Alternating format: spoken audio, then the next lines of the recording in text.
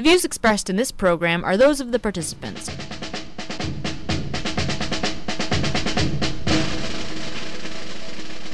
You are all most fortunate.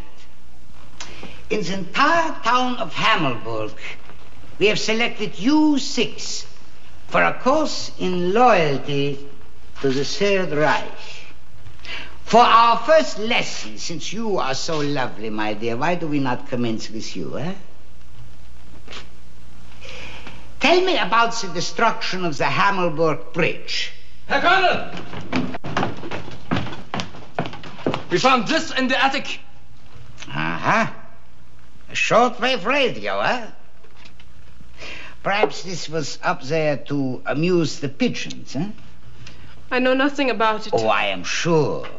But we have ways of increasing your knowledge.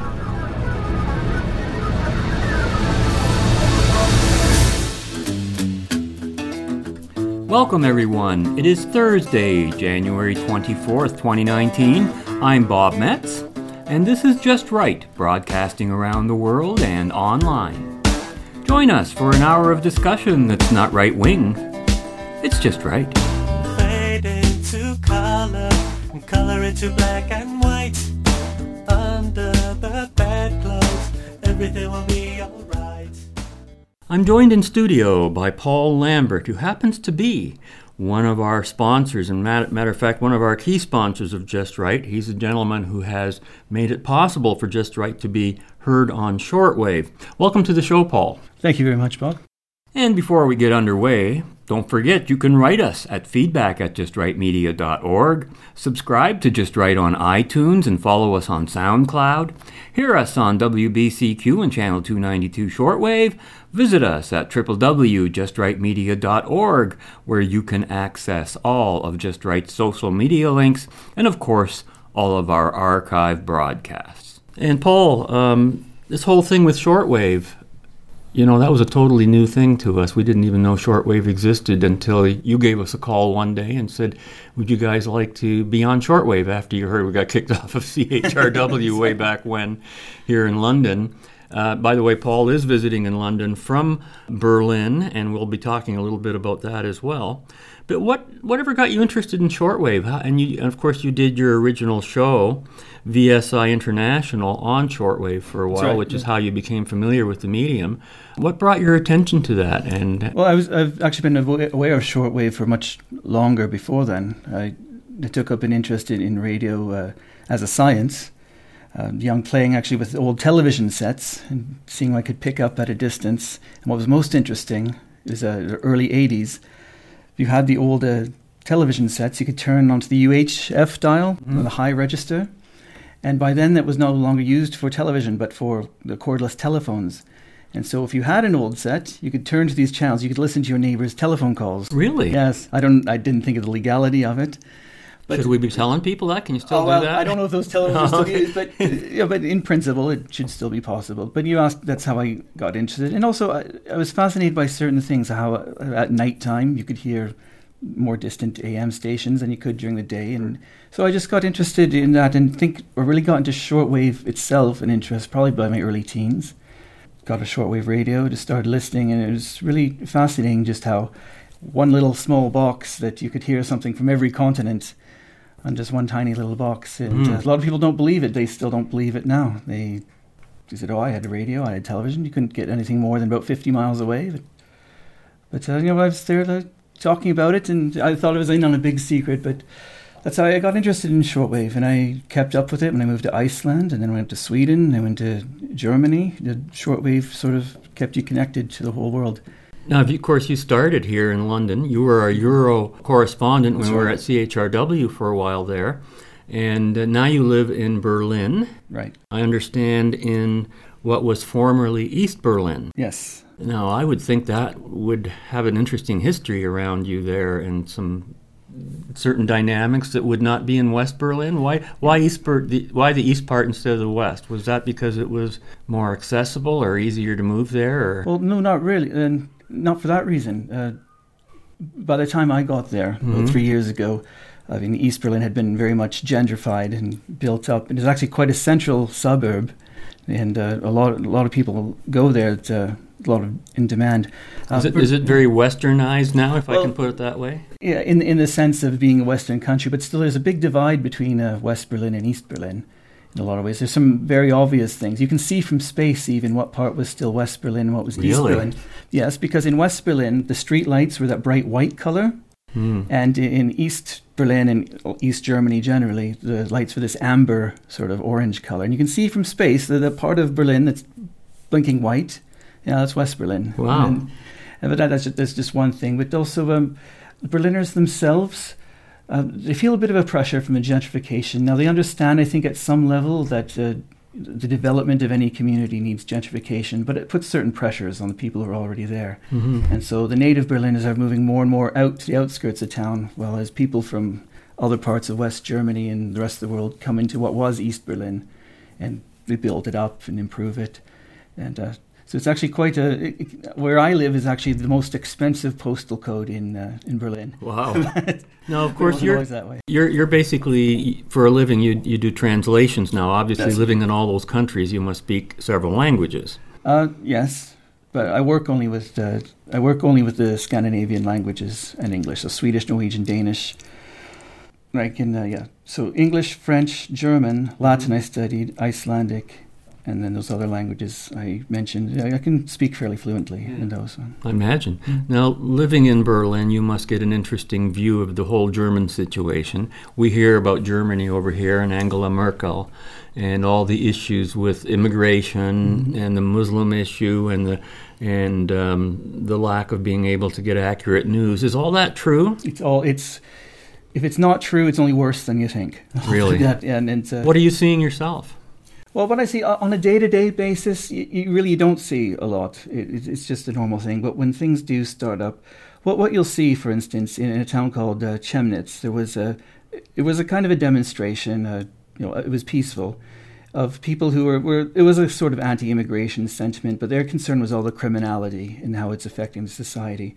But of course, the news comes up and calls it right away a Nazi demonstration. They use those words, no quotation marks, anything. They just use their evaluation and made it a fact. These are Nazis. But if you actually go talk to them, no one is advocating for gas chambers or starting a war with us. It has nothing to do with that. It's just a way of smearing anyone who disagrees with the established left. Oh, that's just like here. Well, it's like everywhere. No, it's a global culture in that thing. Now, I did want to say something about Angela Merkel. She's had this job for a very long time now. And she was seen generally across the spectrum as being broadly conservative, rather reliable as a person in her job, whether you agreed with her politics or not. What we're seeing that she's become soft on the issue, and people don't like all this immigration, but she lets them all in. You have to remember that she never had any children. She never had any grandchildren. So she has no vested interest in the future of her country. So I've heard that observation being made Yes. about a lot of people on the left yes. in general. Well, her only vested interest now is to have a peaceful time while she's still in office and not get harassed too much by the left and just have a retirement. And like she said, she doesn't have to think that far into the future. She's already in her early 60s. And I mean, it seems shallow. People try to overanalyze it. Why is she doing this? Why is she not? I don't think it's any deeper than that.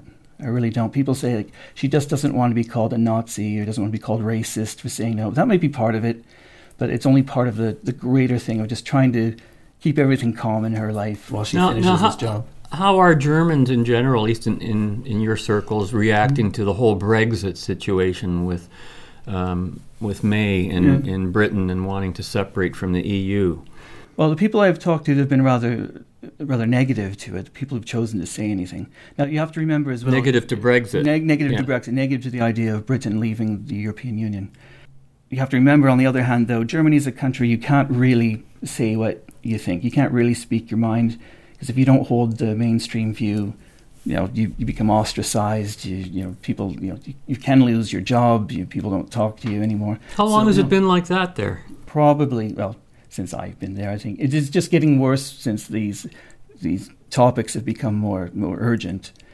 But well, that's how it's getting here now too. I know you haven't been to Canada for a while, but we're getting like that too, and we're having all sorts of hints that we're going to have not be allowed to talk about certain issues, particularly the immigration an Islamist issue, or Donald Trump, anything to do with Donald Trump. I imagine they hate him in Germany, do they? No, the ones who say anything do. Yeah. But what my evidence for why I think what you're saying is true is, like, for instance, I remember during the presidential election in the United States, there were some polls coming out giving Hillary Clinton a 90% chance of winning and things like that. And clearly, even if these polls are honest, people aren't being honest to the polls. They aren't speaking their mind. They fear reprisals for having an opinion that's not in line with the mainstream view. And in my view, thankfully, the American people themselves were brave enough when they got to the polls to vote their minds, and we had the result they did. But it's true. In Germany and Europe, there is a set orthodoxy.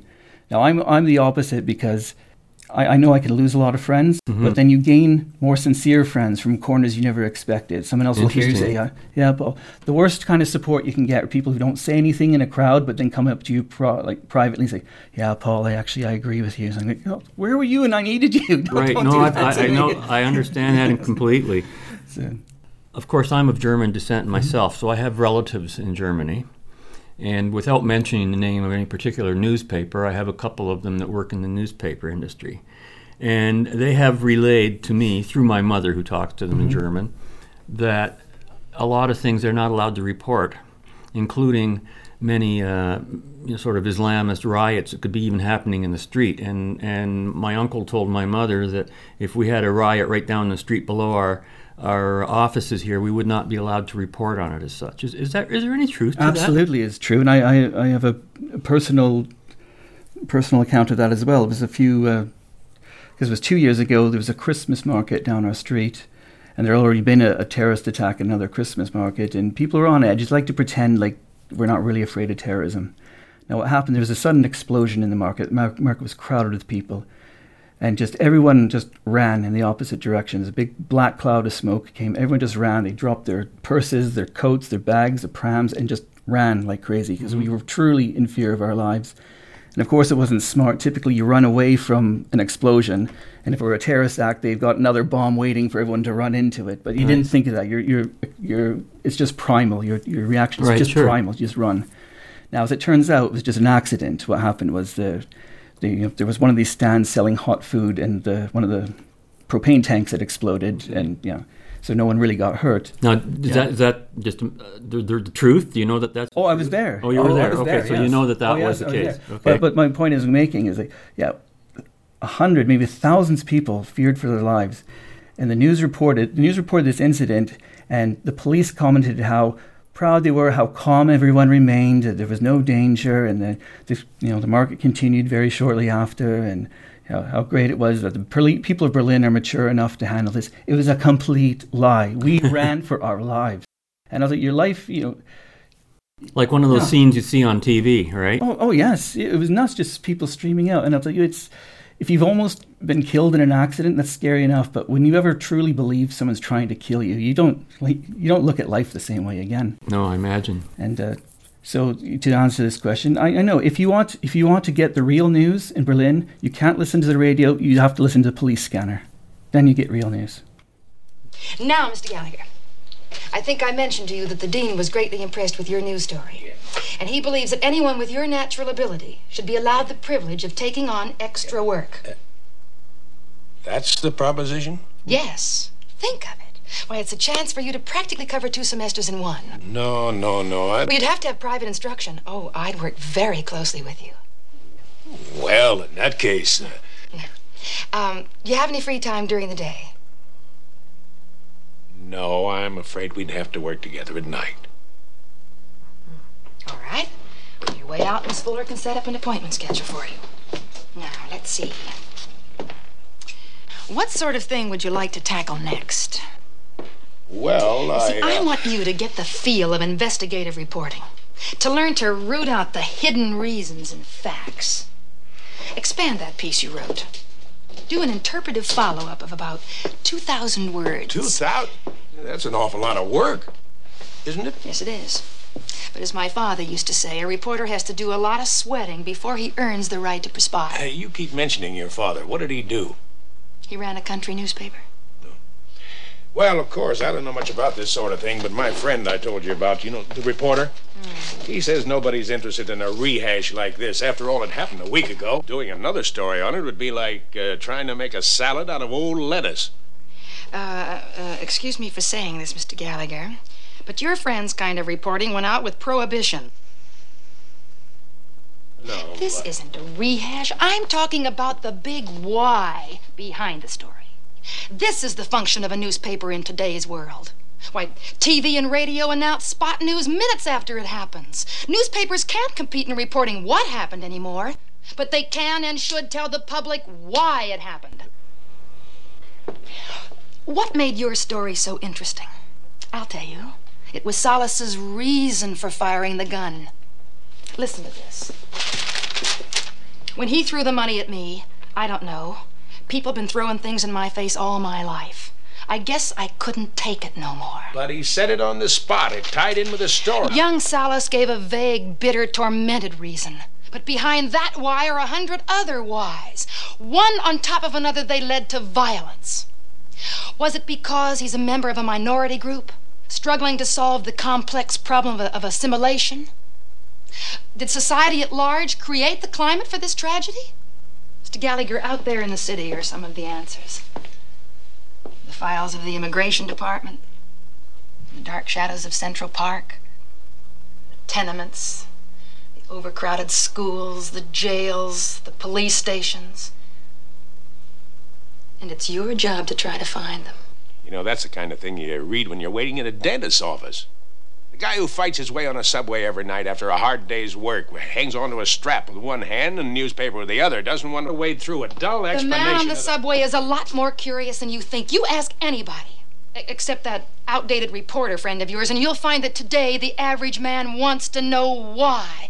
Please, Mr. Gallagher, won't you try writing it? All right.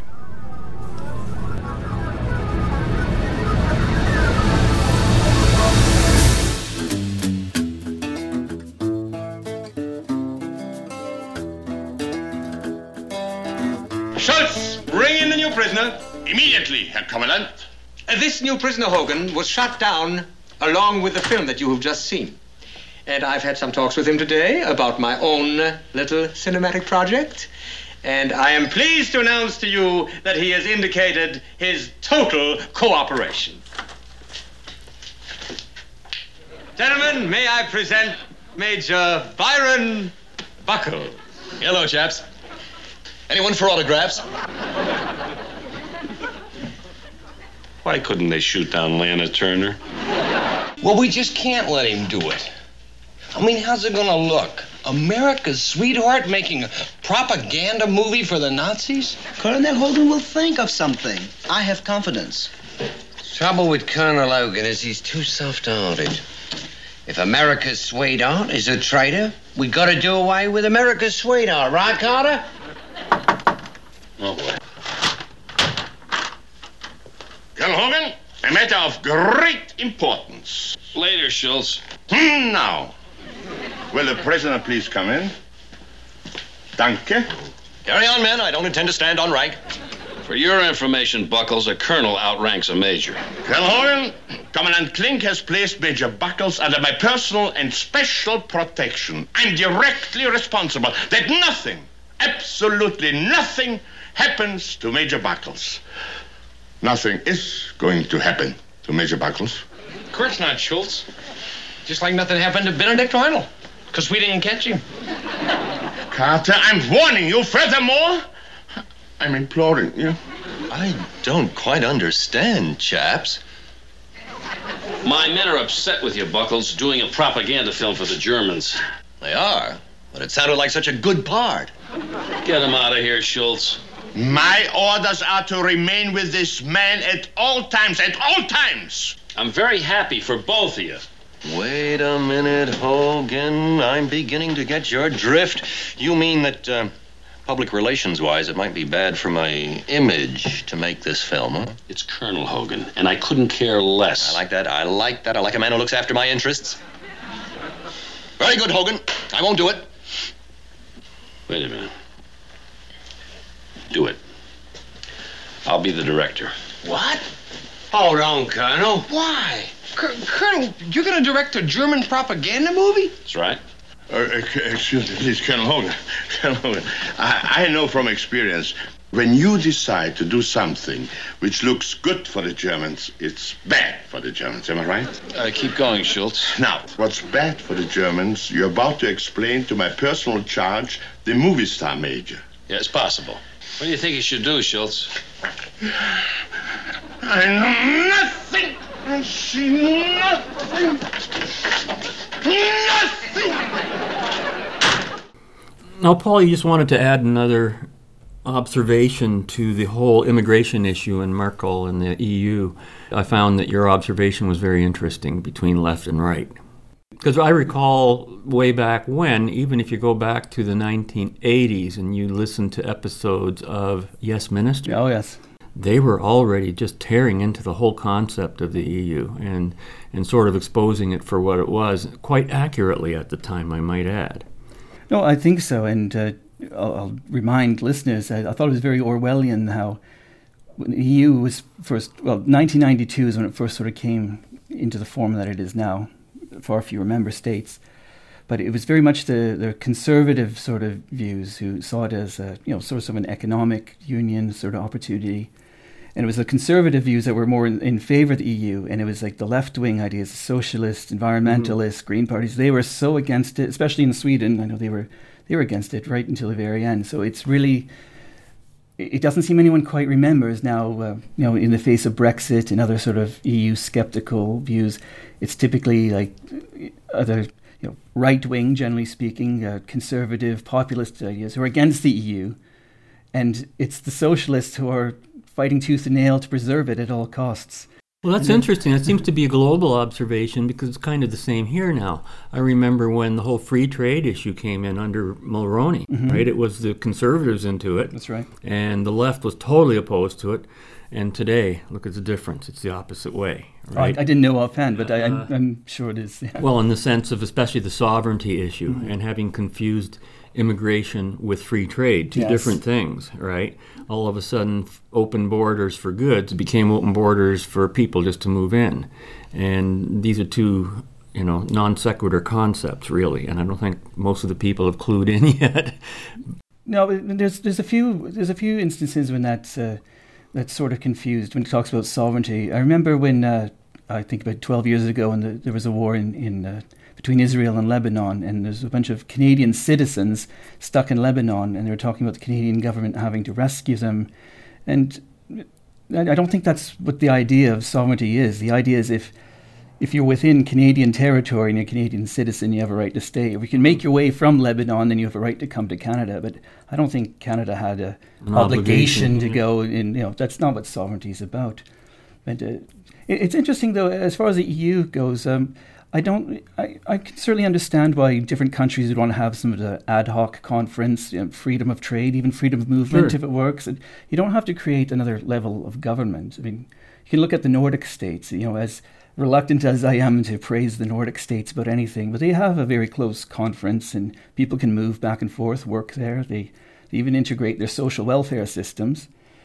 There's no central authority overseeing that and prohibiting it? There's particular, like if you've collected, not that we're so much fans of social welfare, but it's just an example how you can integrate very complex systems between countries without adding another level of government or impinging on your own sovereignty. So I would have liked to have seen the EU become something more like that, just very highly independent states, but the people within them are free to move and trade, but... it didn't have to. It's sort of almost turned from an economic bloc into a political bloc. Yes, and that becomes a political bloc. Yeah, and maybe that's why it's switched between the left and the right. That could be why it's like that. Now, when you last visited London, at least to appear on the show, we were still up at CHRW, and I believe at that time you weren't living in Germany, you were living in Sweden. Is that correct? That's right. And you told us a nightmare story at the time. I'm not sure which episode it is, but you can check it online, about your television. This seems on the lighter side, but your television adventures there in Sweden, and apparently people peeking into your house to see if you own a TV set so you could pay the TV tax, and you didn't own own a TV set and they were chasing you around. And so you thought you got away from all that when you went to Germany, but apparently it's worse there? Well, a few weeks ago, I got a letter in the mail from the TV license people. Now, when I first moved to Germany, they said about TV license? TV license. Excuse me, what TV license? I'm sorry, I'm taking it for granted. Yeah. In order legally to own a television in your house in many European countries, it's even worse in Germany, as explained, you have to have a license to have that TV. Now, you have to understand, that's just to have the right to have a television. It doesn't get you cable TV or anything special. You have to buy that extra if you want. But if you own a television set and it's in your house, you need to have permission from the government to own it. And you pay a license, and that goes to fund they call it public service television, like non-commercial television. And the idea is that well, just out of curiosity, what would happen to somebody if they were caught with a TV and they didn't have a license? I mean, I can't imagine such a thing. I got a pile of old TVs sitting in my closet. Well, if you go in England, you have to go to court. In Sweden, you just have to start paying. In Germany, I'll explain, it's a lot different. But that's the idea. The idea is that, which I don't agree with this idea at all, but the idea is that if a TV broadcaster, radio broadcaster, doesn't have to rely on commercial sponsorship, then he can be more objective, and because he's not beholden to anything, and which I don't find is true. It just simply reflects the biases of the people producing the television, and they are not beholden to anyone else. Hey, there's an old saying, he who pays a piper calls a tune, and it doesn't matter he who pays a piper who that is. If we're the ones paying the piper, if we have no choice but to pay, he doesn't have to listen to us anyway. So there's no... And I'm not against bias. Let's just call it for what it is. We're biased. We have our own view, and we hope the objective facts hold that bias. Well, that's what truth is about. You start with the bias and you work from there. Yeah, exactly. That's how I know what I'm dealing with, right? And I'll listen to a left-winger as much as a right-winger if I can trust that he's, honest in every other respect, right? But I mean, also in the view that the private TV channels in Germany, they have the same political view anyway. So we're not getting anything else. But I'll tell you what's different to get to the Germany. What really struck me, I was told within about 6 weeks after moving to Germany, you'll get a letter from the TV license authorities. Now, I didn't hear anything for years, and then I finally got one of these letters, and. So you'd already been living there for years and never got your letter. But I finally got a letter 3 years late, and I mean, my German's not that good. I read it, but I answered them. I said, okay, I don't have a television, and I came from Sweden. If you don't have a television, you're not supposed to pay the license. Is it different here? And I was going to be perfectly honest. Yes, I have a radio. Yes, I have internet. If the law says I need to pay, then fine, I'll start paying. Just write me back, tell me what you want to do. And so they write me back before long, and they say, oh, thank you very much for your information. And just sounding a little too kind. I knew some bad news is going to come up. And this is how, and I couldn't have known this. It doesn't matter whether you have a television or not in Germany. Every single household has to pay a television license, because the argument is that even if you yourself don't benefit from television, you benefit from living in a society where people have access to non-biased information. Well, that's about as collectivist a reason I've ever heard in my life. Oh, but it's worse. Every household has to pay a license. Then an employer has to pay a license according to the number of employees he has. So it's double dipping, because the employer in his home pays and his employees pays, but then the employer pays again. Wait a minute. Yeah. You're telling me that an employer has to pay a TV tax based on his employees? Number of employees. So listen to this, people, because if you're in a country where this isn't going on, this is how nutty it can get, right? In an age of the internet, where everything should be going private in any case, right, if you want to trust the information. But carry on. This is a nightmare. I'm afraid it's worse, Bob. And then, if your company has any company cars, you have to pay a license according to the number of cars you have. And so the car rental companies in particular really got hit. And so the price to rent a car today in Germany is much higher than other countries, and you don't realize it, but because they're paying for everyone else's television. That's amazing. I sit here and I'm always amazed by what new excuses governments who spend money profligately, who can't keep a hold on their budgets, have to invent. What reasons they have to invent to keep taxing people. Like right now here, I don't know how bad it is in Germany. Maybe that's something we should talk about too, the whole green movement and climate change. But that's to us a BS story just to get some taxes out of us, right? And I think it would be far more honest just to say we're going to raise your taxes. Done. and then I don't have to deal with your lies. But the fact that you're constantly emphasizing that you're lying to me in the process makes me mistrust you so greatly. I have disrespect to the root for anybody that starts spewing that crap at me, okay? Now, that sounds like the same thing, and the same phenomenon, like, well, we need money, so, well, what can we tax? And you have to remember, too, the TV companies, they aren't run by the government. They're private companies, but they have a charter to, basically extort everyone for this money. And so, I as a person... Well, that's the same thing. Well, it just means I, as someone being extorted, I have no recourse to the law to fight against this. Now, when I got this letter, right, and they answered me, but my answer to them, and I try not to be too threatening or sound bad, but I just said, please, whatever you do in your letter, don't quote me the law, because, you're using the law against me. So don't, it's the law that's letting you do something wrong, and don't then claim it's the law. I bet they appreciated that. Yeah. Well, I hope they appreciate that, but I'm sure they'll write back saying, according to this paragraph and this paragraph, you have to pay a license. Well, that's very self-serving. That means you don't have to justify it yourself. This is a law you lobbied for. Now you're not explaining it. You're just saying that's the law. Right. But what I said is, from now on, let this be reasonable. From now on, if you want me to pay, from now on, I'll pay it. And it's about 17 euros a month or something. But what they want is, they want me to pay back all the months since I came to Germany. So suddenly I have a bill for 630 euros. That's almost $1,000. And, first of all, they have to bear, I think in my mind, they have to bear a little bit responsibility themselves. It took them that long to find me. I haven't been hiding. I'm not hard to find. I'm listed in every catalog and everything.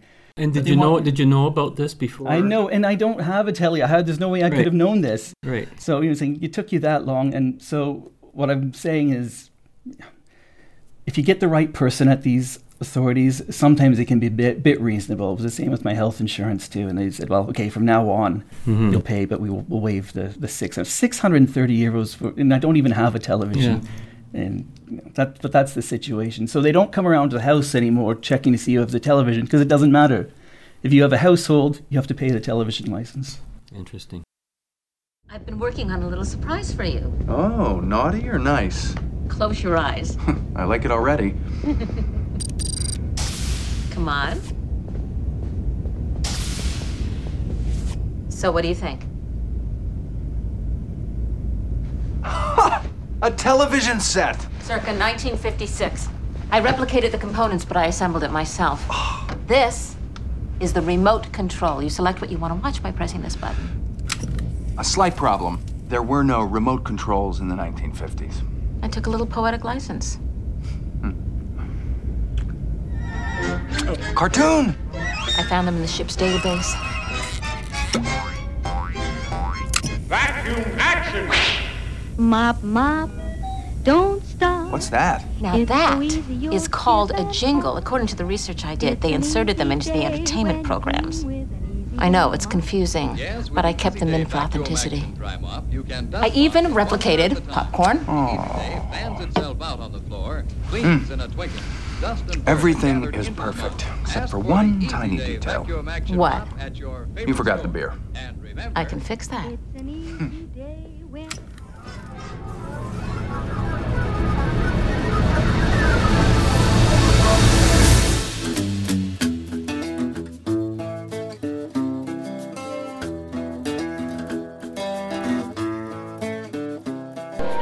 Logan! Over here!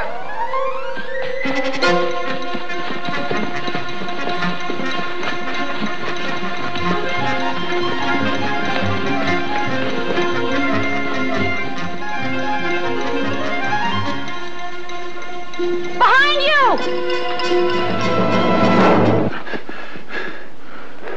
It's not the same Jessica. What? Processing.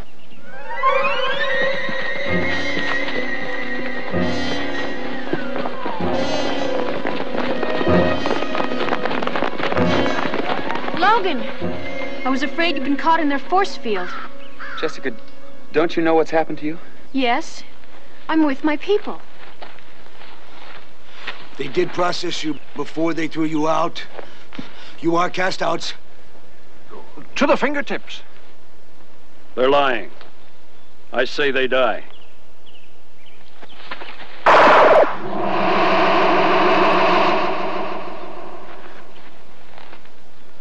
gun.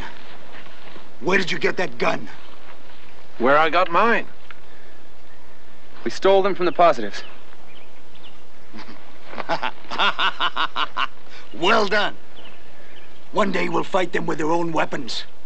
Welcome, cast-outs. Modoc, easy, Logan. That's far enough. Can we talk? These matters are better settled by hand-to-hand combat. It's not about her. It's about all of you. Don't listen to him. Quiet, quiet, girl. Talk. You enjoy being a cast-out? Living as you do? Well, do you have something better to offer me? To live as they live, in the city. Cast-outs living like positives? But aren't you one and the same? No. No, we are processed. What if the process could be reversed? All of us, one again, as we once were? Yes. It's a dream. We could never go back to the city. My friend Rem here is able to neutralize the force field. A small talent, really. Modoc, they lied to you. They haven't been processed.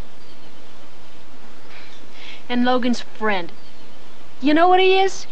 He isn't human at all. He's a machine with a human face. Is that true? I'm afraid so, yes.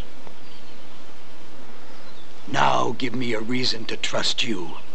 Because you hate what you are, what you've become. You are listening to Just Right, broadcasting around the world and online. It is thanks to our financial supporters, like Paul Lambert, that it is possible for us to continue on our journey in the right direction and to share our programming with you. Visit www.justrightmedia.org or go directly to paypal.me/justrightmedia to offer your financial support. And while you're there, be sure to sample our archive broadcasts featuring an array of timeless discussions of all things just right about freedom and capitalism. Now, Paul, during the break, you made an interesting observation that I had no idea was, part of what was going on in Europe. And you were talking about some sort of schism starting between men and women or something like this, or did I understand that correctly? Yeah, that's a good way to put it. If people who are old enough to remember back, it's a bit of a caricature. People are against the whole 50s idea of, there's the good man, and they called it patriarchy and all these terrible things now. But men and women both sort of had to be good to attract each other. Like a man had to, have a good living and be responsible, and a woman tried to be pretty and be a good mother and that. And we're starting to lose that now with the welfare state, because women more and more now are married to the state and not to men. Mm-hmm. Their husband is just maybe something on the side there because they can dump him any time and live off the welfare benefits. Well, I've argued for years that the whole point of the feminist movement was to make women less dependent on men and fully dependent on the state. But they're dependent on men, and because it's the men who are the tax cattle. Yeah. And it's simply the state that does, the butchering for them. Not the least, and you also have to mention that other women are paying those taxes too, including women who don't agree with the philosophy. Oh yeah, but I'm just saying as an overall phenomenon, what we see, there's the impetus is in that direction. And it's a slow, but it's a sure sort of vicious cycle, because women no longer have to pick a good man. They wonder why women like the bad boys, but they don't need a good man to survive on, so they can afford to go with the bad boys. Mm-hmm. And then so men have no incentive to be good men because they won't get any women. The bad boys are getting the women.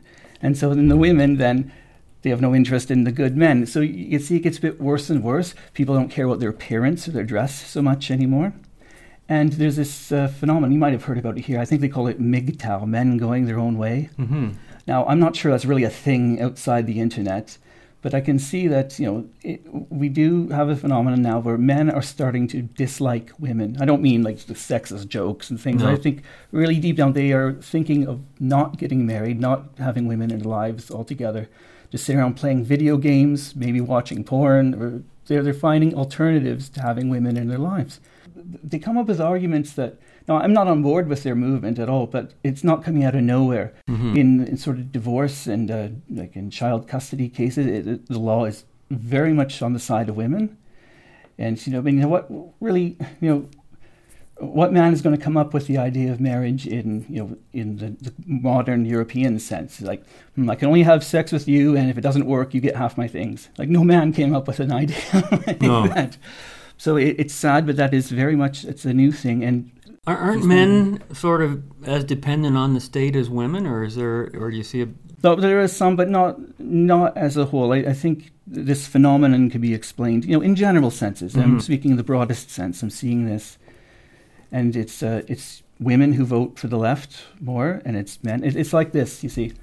Women who are dependent on the state will vote for the left because they get benefits from the state. But a married woman who's dependent on her husband will vote conservative for lower taxes because if her husband gets to keep more of his earnings, she gets more of his earnings.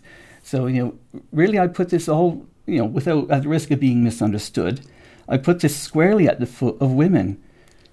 And it is about gaining resources. Now, how does that mesh with the whole immigration situation with so many people of the Muslim faith coming in who have a very different view, I think, in terms of family and men and women?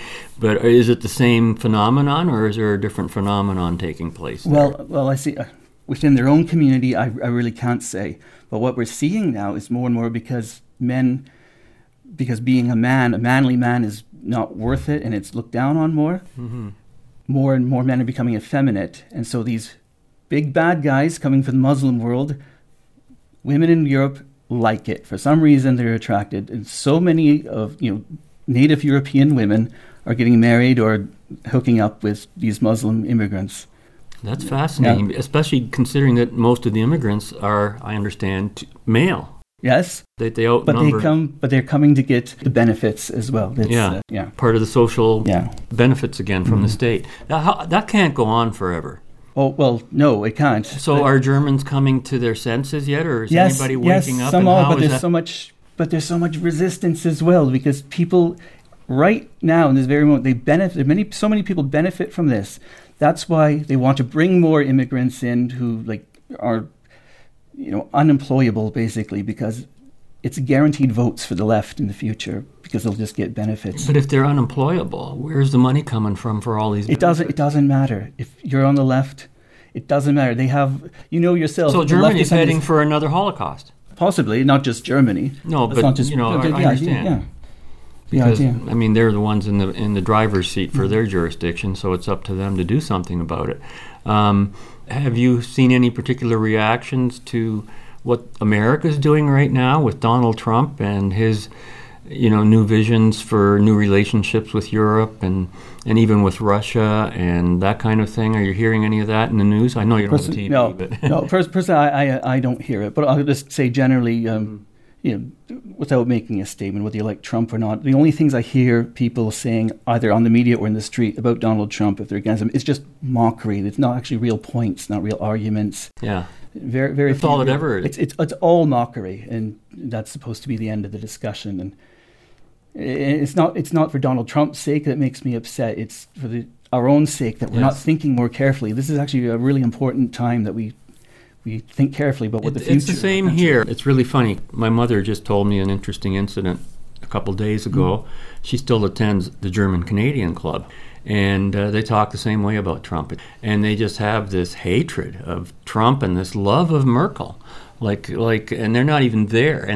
But they do not have a single reason that they can cite for either their love of Merkel or of their hatred of Trump, right? Yeah. And that sounds like the same thing you're going through there. Well, I hate to say it's become like talking about the weather. It's just a way. It's an icebreaker. They're not really talking about anything. It's just, I guess, a way of seeing that you're on the same wavelength, and then you can discuss something else. I don't know. I don't know about that, Paul. Really? I don't think the weather gets people so upset to the point where they start hating each other and shouting and screaming and saying they won't talk to each other anymore. No comparison is 100%, but I'm just saying it's become that banal. I don't think people are really thinking carefully about this. Well, these are the people that vote, aren't they? That's right. But I'll tell you, the people who don't listen to media, and I've talked about this years ago on my own show. Mm-hmm. Like my wife too. She likes Trump even more than I do, and she's really she's very, very much more anti-feminist than I am, if there's such possible thing. A lot of people are values. They like Trump. Sure, he's not perfect, but that's another thing between our side and the left side. They're always looking for messiahs, and we understand that God works through flawed vessels, if you will. I know he's not an angel, but you look at the results, and so far I'm happy with Trump, but you can't say that in Germany. I say it, but many people, they won't talk about it. Interesting. Clank, we had some disturbing reports recently. Yes, Herr General. I understand that things have not been going too well at the Russian front. But the Führer will think of something. He always does. I'm not talking about the Russian front. I mean right here in this camp. Here in my camp? It may not be your camp much longer. General Burkhalter, please don't joke about it. I never joke.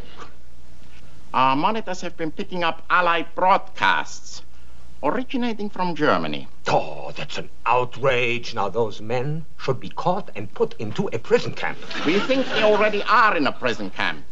This one. Here? That is absurd and ridiculous. It is totally and completely impossible. What? I mean, it isn't very likely. How could anyone run a radio right under my nose? It would be the most obvious place.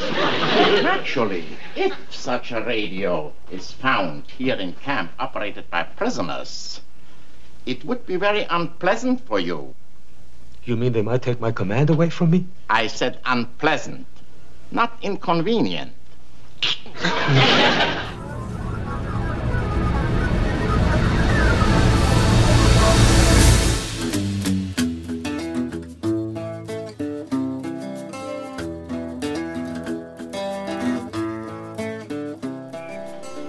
Colonel Hogan's barracks, nothing.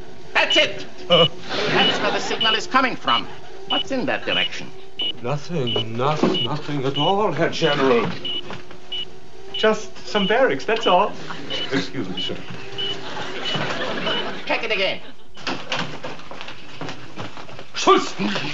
Get over to Colonel Hogan immediately and tell him to get rid of that radio transmitter right away, if he has one. Jawohl, Herr Kommandant. To get rid of the radio transmitter right away. But, Herr Kommandant, what if he hasn't got one? Oh, I know. Tell him to get one right away. Schultz, with my bare hands. I'm going, Herr Kommandant, I'm going. Now, Paul, I know that plans are in the works that you're going to revive what was formerly VSI International, which will now become VSI Digest, which stands for Voice of the Sovereign Individual. Is that correct? Yeah, that's correct. And that was your original show that you did on shortwave. How long ago was that now? That was 2012 and 2013 seasons, 2 seasons. And if anybody wants to listen to any of those episodes, they're all still available on Just Right's website at www.justrightmedia.org. You can find a button for VSI right there on the home page. Now, you're planning to rejuvenate this show, and as part of that, you have expanded our presence on WBCQ shortwave. We now occupy an hour and a half time slot, and I know you haven't got started on your segment of it, but what's your plan in that regard? What do you envisage? Well, for the time being, as you know, we'll have the Danielle Metz show right after Just Right, and for now there'll be 2 episodes of Danielle. So I think it'll all be from Just Right Media. We occupy that slot now, thanks to you. That's my pleasure. And we certainly would encourage other people listening to the show who like what they hear to contribute to the show as well, because it gives us a chance to get our word out there and reach more people. Now, for VSI Digest, once that starts, people who remember the old show, it'll be very much the same kind of thing, just much more condensed, more information rich. VSI it was very different from Just Right in a way. It had a far more sort of intimate tone, just more directing, and you use a lot more music. Yeah, there's music. There's musical interludes. We'll probably only have time for 1 song per show this time, but it's going to be the same sort of format. So if you liked the old show, I'm sure you like this one. The 15-minute format allows me to continue with it far more reliably than the other one. And so we'll have a bit of a Just Right triple play every week. Oh, the flagship station, and then the flagship show. That's and awesome. Danielle, and then VSI. In fact, just as you arrived, I was showing you some stats. Is that them there? That's right. Yeah. I just got them myself because we haven't talked about this on the show for a while. But since you started sponsoring us to be on shortwave, I don't think a lot of people realize the influence of shortwave because they think it's not even in existence. Unique visitors. Yeah, we're up to about 400,000 unique visitors now this year, up from 255,000 the year before, up from 93,000 the year before that, and then it just goes down to about 5,000 when we left CHRW, right? So it gives you and that incline began, or the week we started on WBCQ. So we have no other single thing that we can attribute that growth, that sudden growth to. We know there's some growth caused by, Facebook advertising and things like that. It's organic from the old But we were sources. doing that before, and we didn't get that kind of a rise. So I should point out, shortwave remains certainly the most cost-effective way of reaching the sort of audiences we want. It's generally, especially in Europe, I can say the sort of people who are on our side of the political spectrum, they're already listening already. They listen to shortwave. Do they have to pay a fee like you do for TV? Yeah, well, in Germany, because it doesn't matter if you have a TV or not. Oh, right. No, but is there a shortwave fee or a radio fee? Sorry. Not particular for that. But, so, I've told you earlier, I'm trying to rebrand it as high-frequency radio, which it is, because people think like it's not everyone knows shortwave still exists. It's considered old-fashioned, but it remains free. No, by high frequency, you're not referring to number of shows. You're referring to the actual band. I'm trying to improve both figures. Right, yeah. Okay, true. It's a higher radio frequency. It's above the normal commercial AM medium wave band, and it's interesting. Even though many of the big national broadcasters no longer are on shortwave, the number of shortwave receivers sold in the world just continues to increase all the time. So it's a bit of a silent movement, if you will, and I like to think it's people within the freedom movement generally who are picking it up. Now, I understand that some stations, even like WBCQ, is planning to expand. Oh, yes, very much so. And put more, what do they call them, transmission towers? Yeah, but they have another, there's a transmitter that I'm sort of brokering for. It's on 3265. But right now they've built an enormous 500 kilowatt transmitter. Now, to give you some perspective, the ones they have now are only 50. And even major broadcasters have only 100 or 250. So this is a major 500 kilowatt broadcaster or transmitter. It will transmit clearly to any country in the world you want, and that has been a major project. Now, I know Robert went out to buy, he bought a shortwave himself just so that we could hear what the show sounded like here in the London, Ontario region, and he just told us this week that this week's show, the hour and a half, sounded great. Perfect. There's the odd day when we get bad weather, and the signal shifts to the east or west, and we might not get it as clearly, but somebody else is getting it really clearly. Yes. And then there are days, as Robert said, it sounds like high definition, the best quality sound you could possibly get, right? And that's right here in London, Ontario. I'm speaking from a signal that originates in Maine. That's right. Another thing I think people don't realize, too, is that the shortwave community, shall I call it, is every bit as much online and on the internet as anyone else, and that they have their communities there, and that many of the shows, while they're being broadcast on shortwave, are also being streamed online. And I don't know how many people know about this part of it, because I'm still learning. This is still totally new to me. I'm shocked this is even happening. But apparently, if you don't have a shortwave receiver, you can still pick up shortwave, go online, and there are sites that actually have a connection to a shortwave tower. They provide you with the tuner on your screen, and you literally can tune in stations as if you had your own radio. It's not like anything else is interfering with that signal. That's right. So if it's bad reception, you're going to get bad reception, even on your computer. Right. Oh, the other thing I just wanted to mention, the shortwave channel 292 from, they broadcast out of Ingolstadt, Germany. That's right.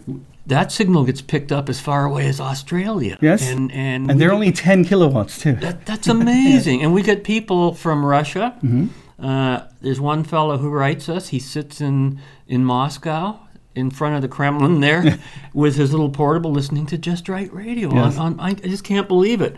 And I don't know how cut off is Russia from the regular internet, because some people who write us from Russia seem to have to go through a second channel to get through to us. Well, they might. I don't know if that's consistent. I don't know. Technically, they've caught up to us, but I don't know if it's a censorship rule. Yeah, that's what I'm thinking it might be. I don't think they're technically any worse off than we are. But it was interesting to see our logo on. Someone got it through to us. Yes, our I've seen logo that. on a Russian website with Russian written on it, not offering a link to our show, but offering the time and date and everything when it broadcasts on a certain frequency on shortwave. So that gives you an idea of how far that signal still reaches. And shortwave is still a big thing for a lot of people. But I guess we in North America, we're totally wired in. And I wonder if people will start looking at this medium a little differently, given so much of something I never thought we'd ever be dealing with, online censorship, right, that takes place. But it's even worse than that.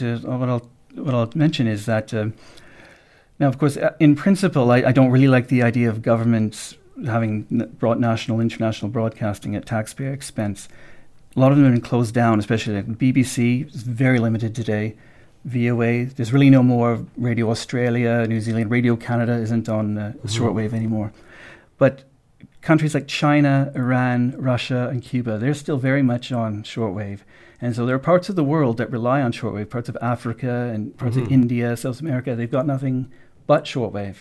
And so they're relying on these other countries for an international news, and they aren't getting a more Anglo-Saxon perspective.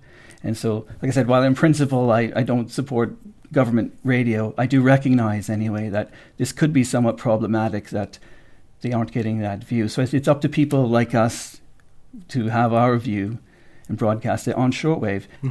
So as the national broadcasters cut off, it's up to other people to take up the reins and continue shortwave. So there is more of a balanced view reaching these people in the other parts of the world. Well, shortwave was certainly a big thing during World War II.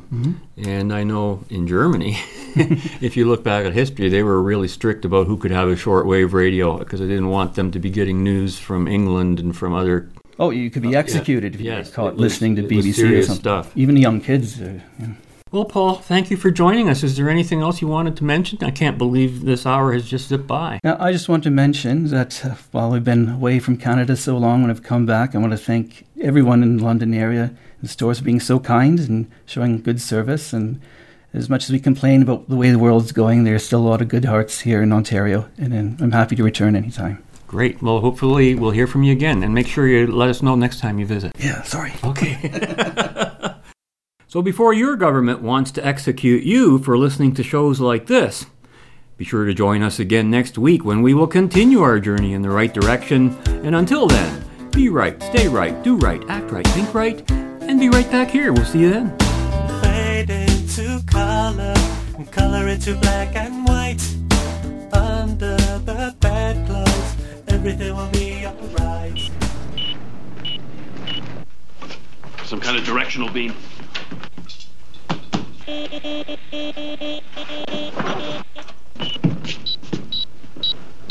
Well, there's nothing here. No use wasting our time. Colonel Hogan, stand aside. That footlocker contains private property. He's just protecting his privacy, sir. For the last time, get away from that footlocker.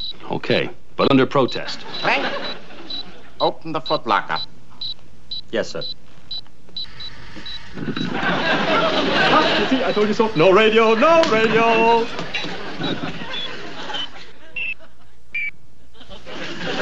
Care for a cup of coffee? It's the real stuff. Perhaps a small cup. It has been a long time since... Schultz! Now, you know the rules about cooking in the barracks. There will be severe punishment for this. Yes, sir, I don't stand for any monkey shines. Plank, will you shut up? Yes, sir, I certainly will. Oh, shut up. Yes, sir. I cannot understand it. I was sure it was a radio signal we were picking up. It never failed before. Oh, sir, I wouldn't call that a failure. It's a marvelous machine for tracking down coffee pots.